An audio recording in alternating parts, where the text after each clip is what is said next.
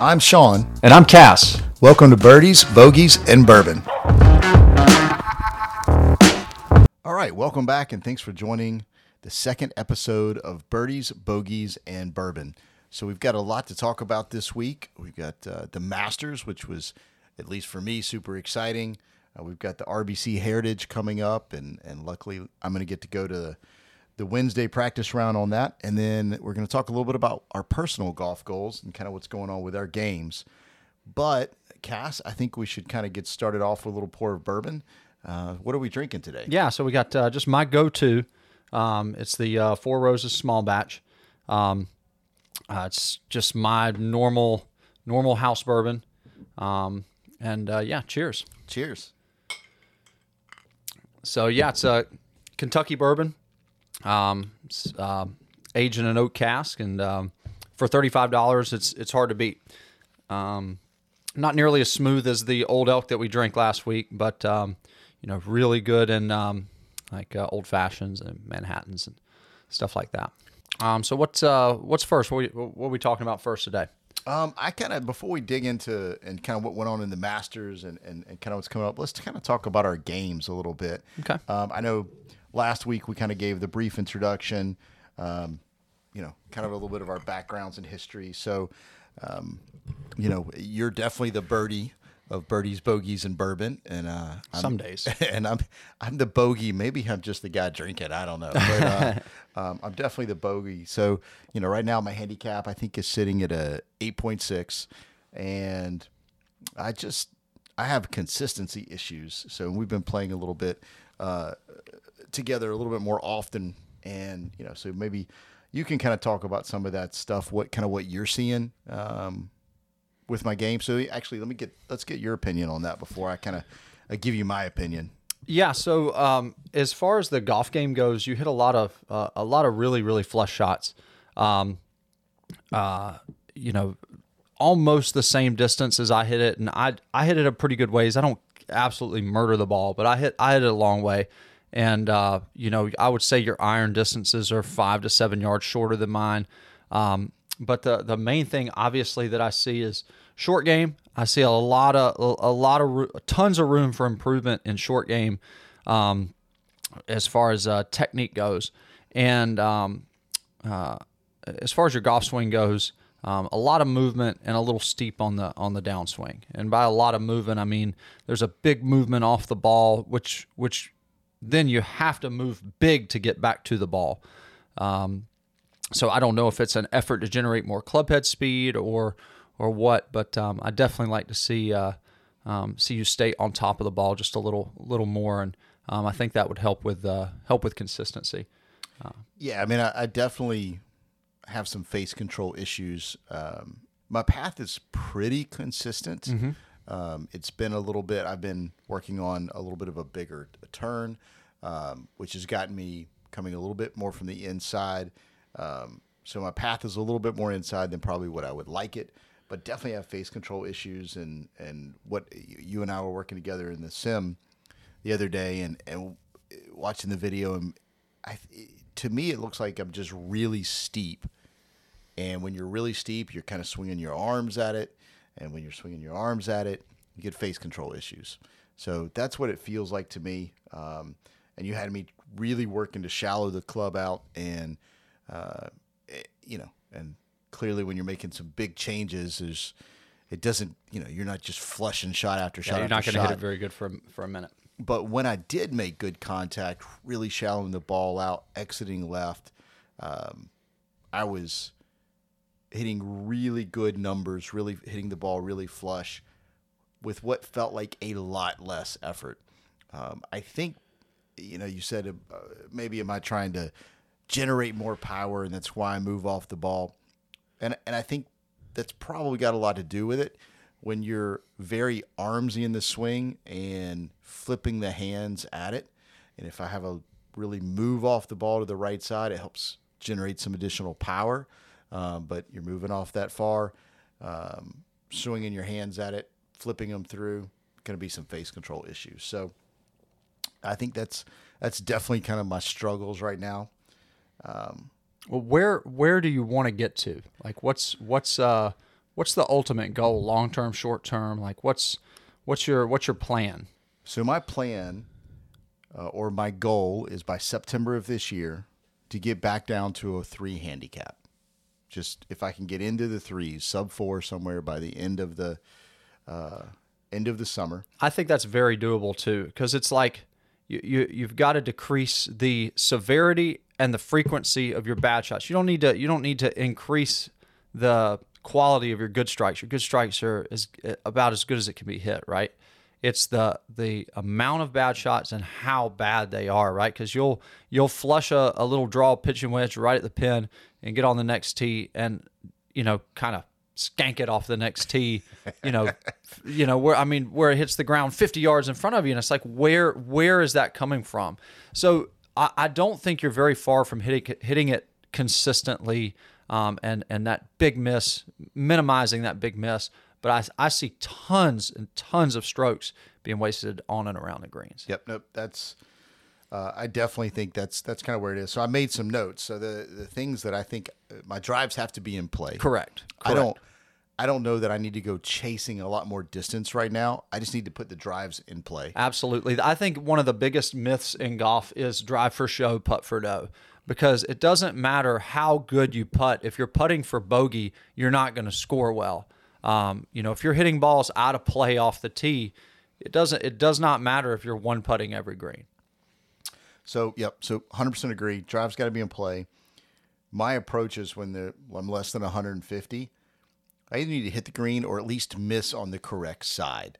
And I've got issues missing in the worst place possible, short inside myself and a bunker, and so I've got to do that. But and then the last thing is really that short game that you were talking about. Just I feel pretty solid with the actual golf swing, but when I get into the technique around the green, I feel like I don't know what I'm doing. Right. Like I don't know that I've ever. I just don't feel like I've got good technique there, and so there's some effort, some schooling that I've got to do there. So yeah, when I can have my chips and lags inside the trash can lid, I think I'll start scoring better. And then what I guess kind of one last thing that I heard somebody make a comment the other day, and I'm so guilty of this. They're like, if I have a birdie putt, I'm going to read it from the front, from the back. I'm going to take 3 minutes trying to figure out the line, and I'm going to put so much effort in making that birdie putt. But if it's a bogey, I step up there and just kind of tap it. I am so guilty of that, but they both count the same. Right. At the end of the day, it's still a stroke, and so spending some more time, a little more effort, being consistent all the way through, whether I'm putting for birdie, par, bogey, double, whatever it is, just being consistent, I think is gonna help. I would like to see you clean up your putting routine. When I look at you putt, I don't see, number one, a very consistent routine and like a structured routine. Oh yeah, I don't have one. Right, and that's so important, right? Because it makes every putt the same, right? When you don't have a routine, every putt's different. But when you do have a routine, every putt's the same, and then all you're in control of is going through your routine and sticking to your routine and committing to the putt. So the routine's really important. And I want to go back to what you said about your approaches, especially from that 150-yard and in range, and missing on the correct side, right? I see far too many people hit good shots with too much draw on it, and they miss long and left. And that is literally, especially on back pins, is the worst place to miss because greens slope typically from back to front. Right? So when you miss long left, even if your miss was 15 feet away, you'd have much rather missed short right at 30 feet because now you've got an uphill right to left, most likely approach for your next shot rather than a downhill, left or right, short-sided approach. So, I'd like to see your miss become a kind of a short, weak right miss rather than a flush left miss. And I think that's where your big miss is now. It's that flush left pull. And that's like bogey central. Yeah. And I think that kind of comes back into we're talking about coming in really steep, having some face control issues. And I I catch the ball flush and it starts online and pulls Right. 15 or 20 yards left and it's long left. Right. So I miss long left a lot. Right. So I don't know that I think we'll probably end up getting into this and kind of as the weeks go on.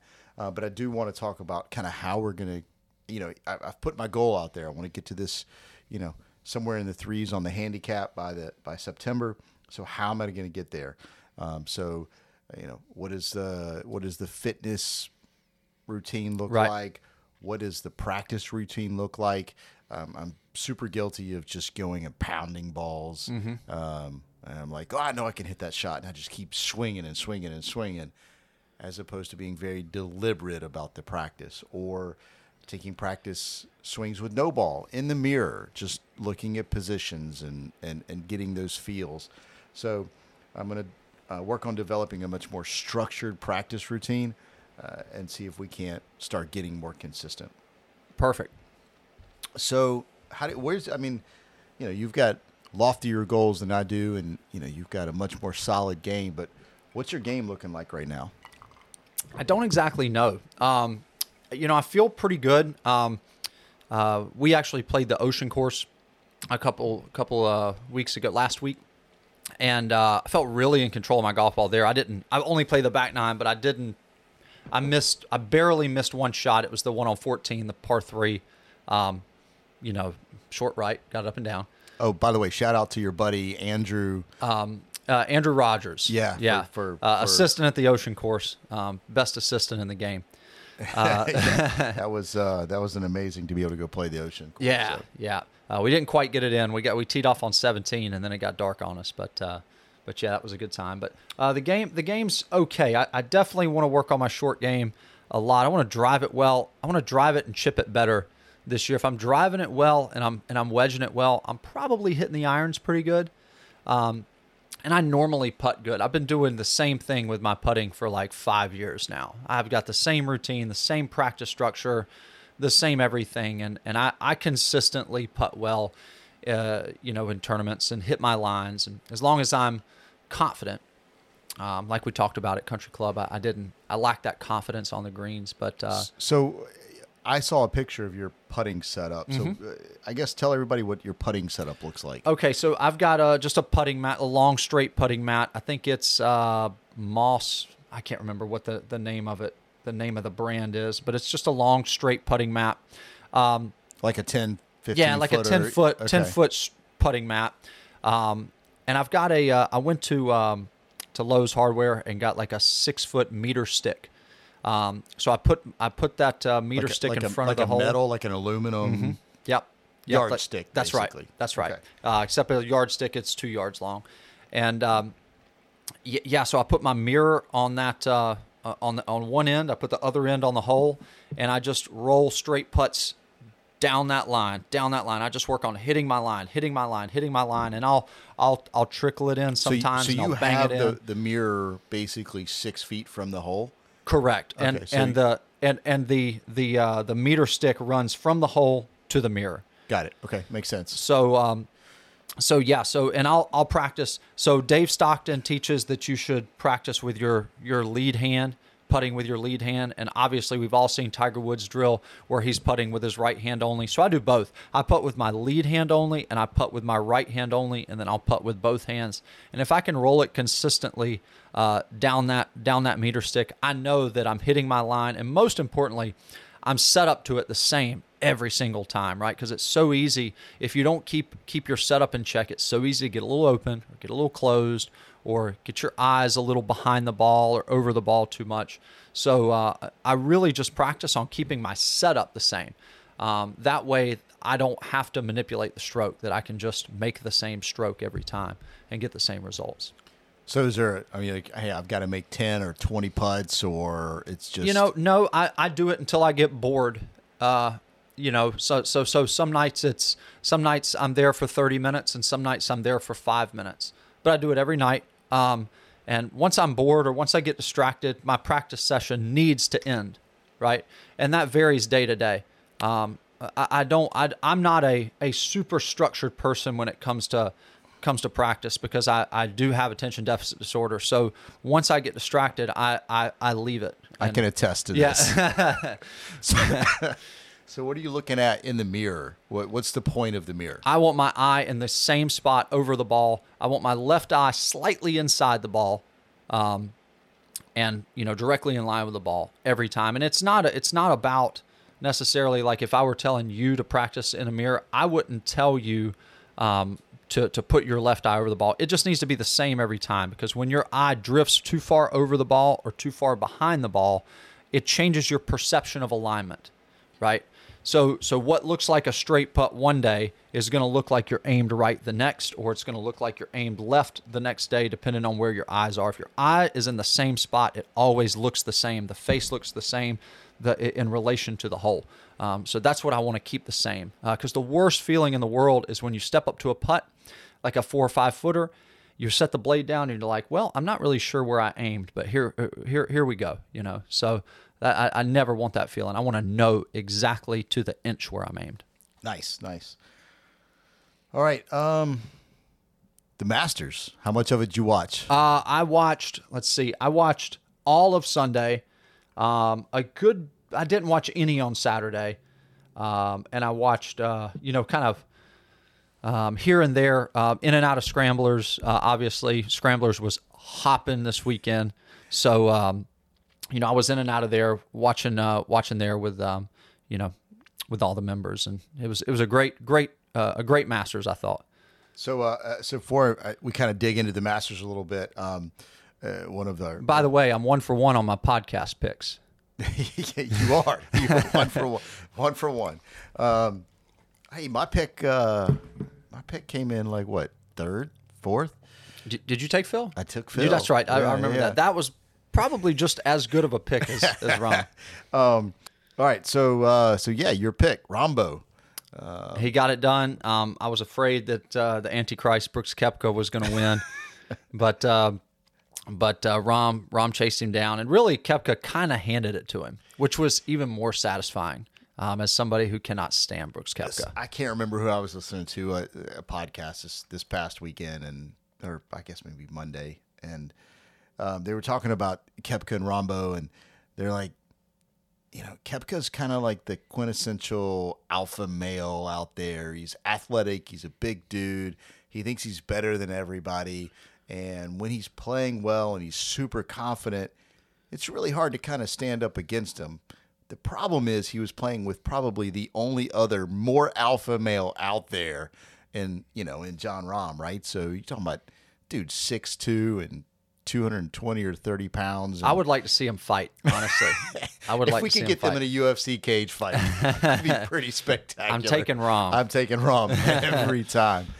Started the week with a 4-putt. How about that?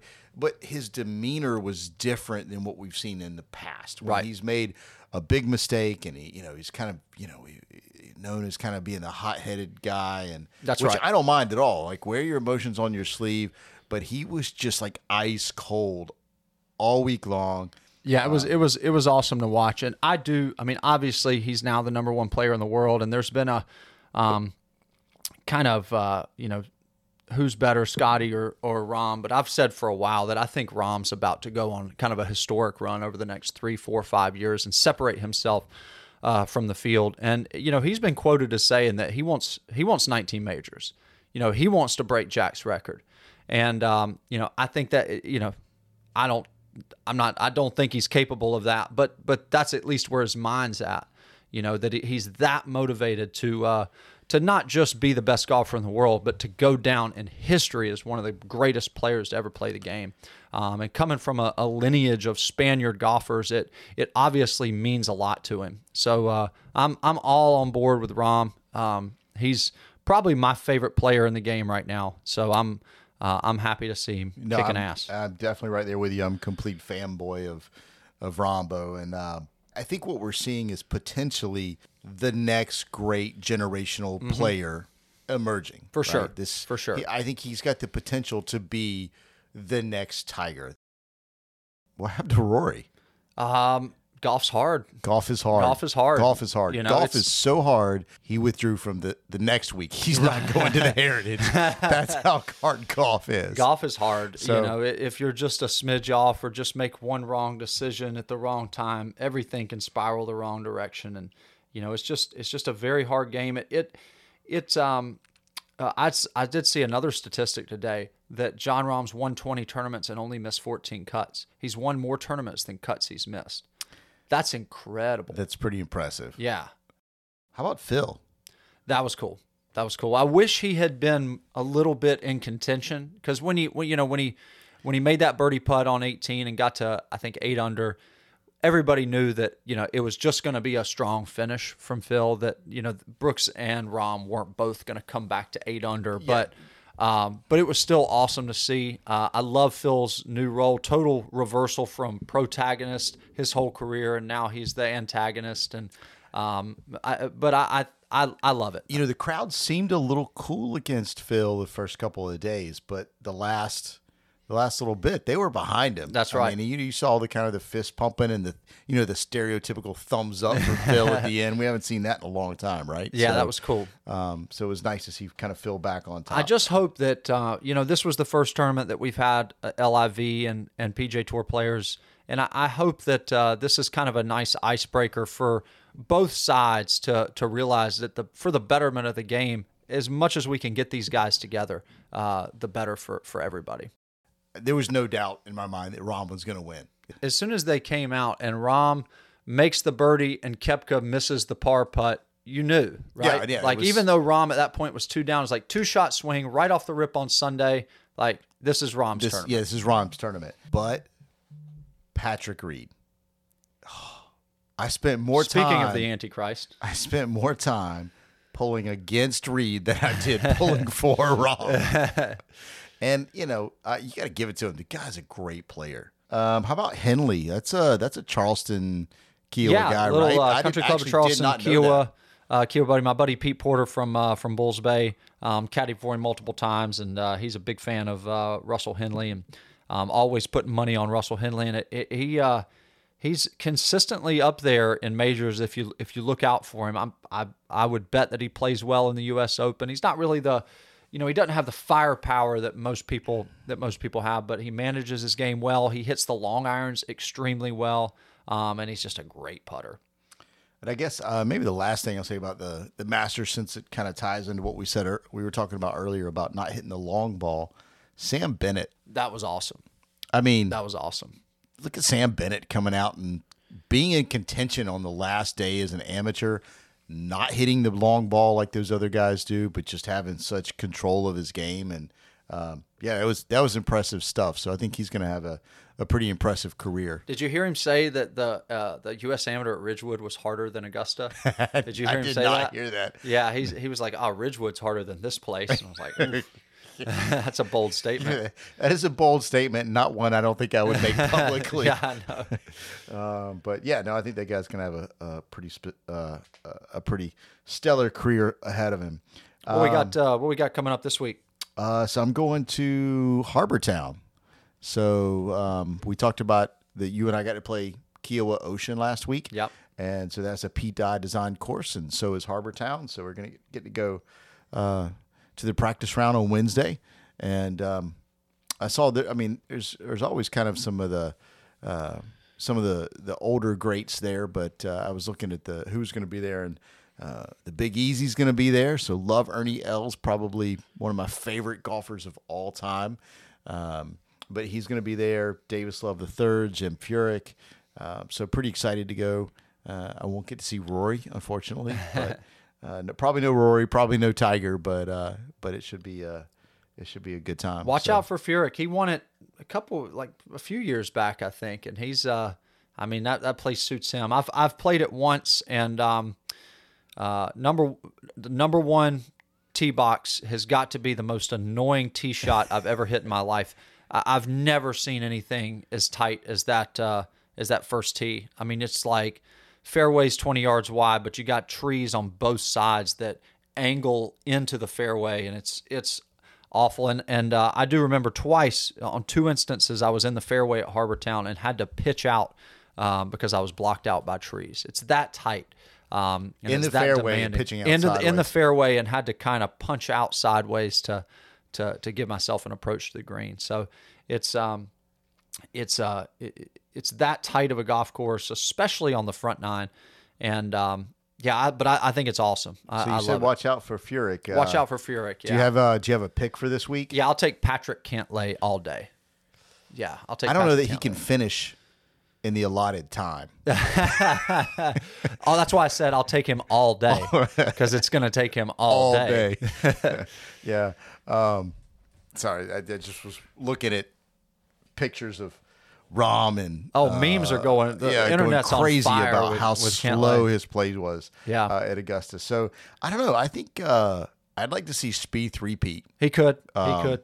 His game looks sharp. 2022 winner. He's been all over it as of recent, in contention last weekend. At the Masters. So I don't know. I think I'm going to take Spieth for the repeat. Nice. That would be cool to see Spieth do that. All right. Anything else for today? I think we're all good. All right. Yeah. Let's we'll call that a day, and then we'll be back next week. We'll kind of talk about where our games are going, and we'll start digging into kind of or at least for me, how I'm going to start improving, and we'll talk about what the RBC was like. Perfect. right. Looking forward to it. All right. We'll see you guys next week.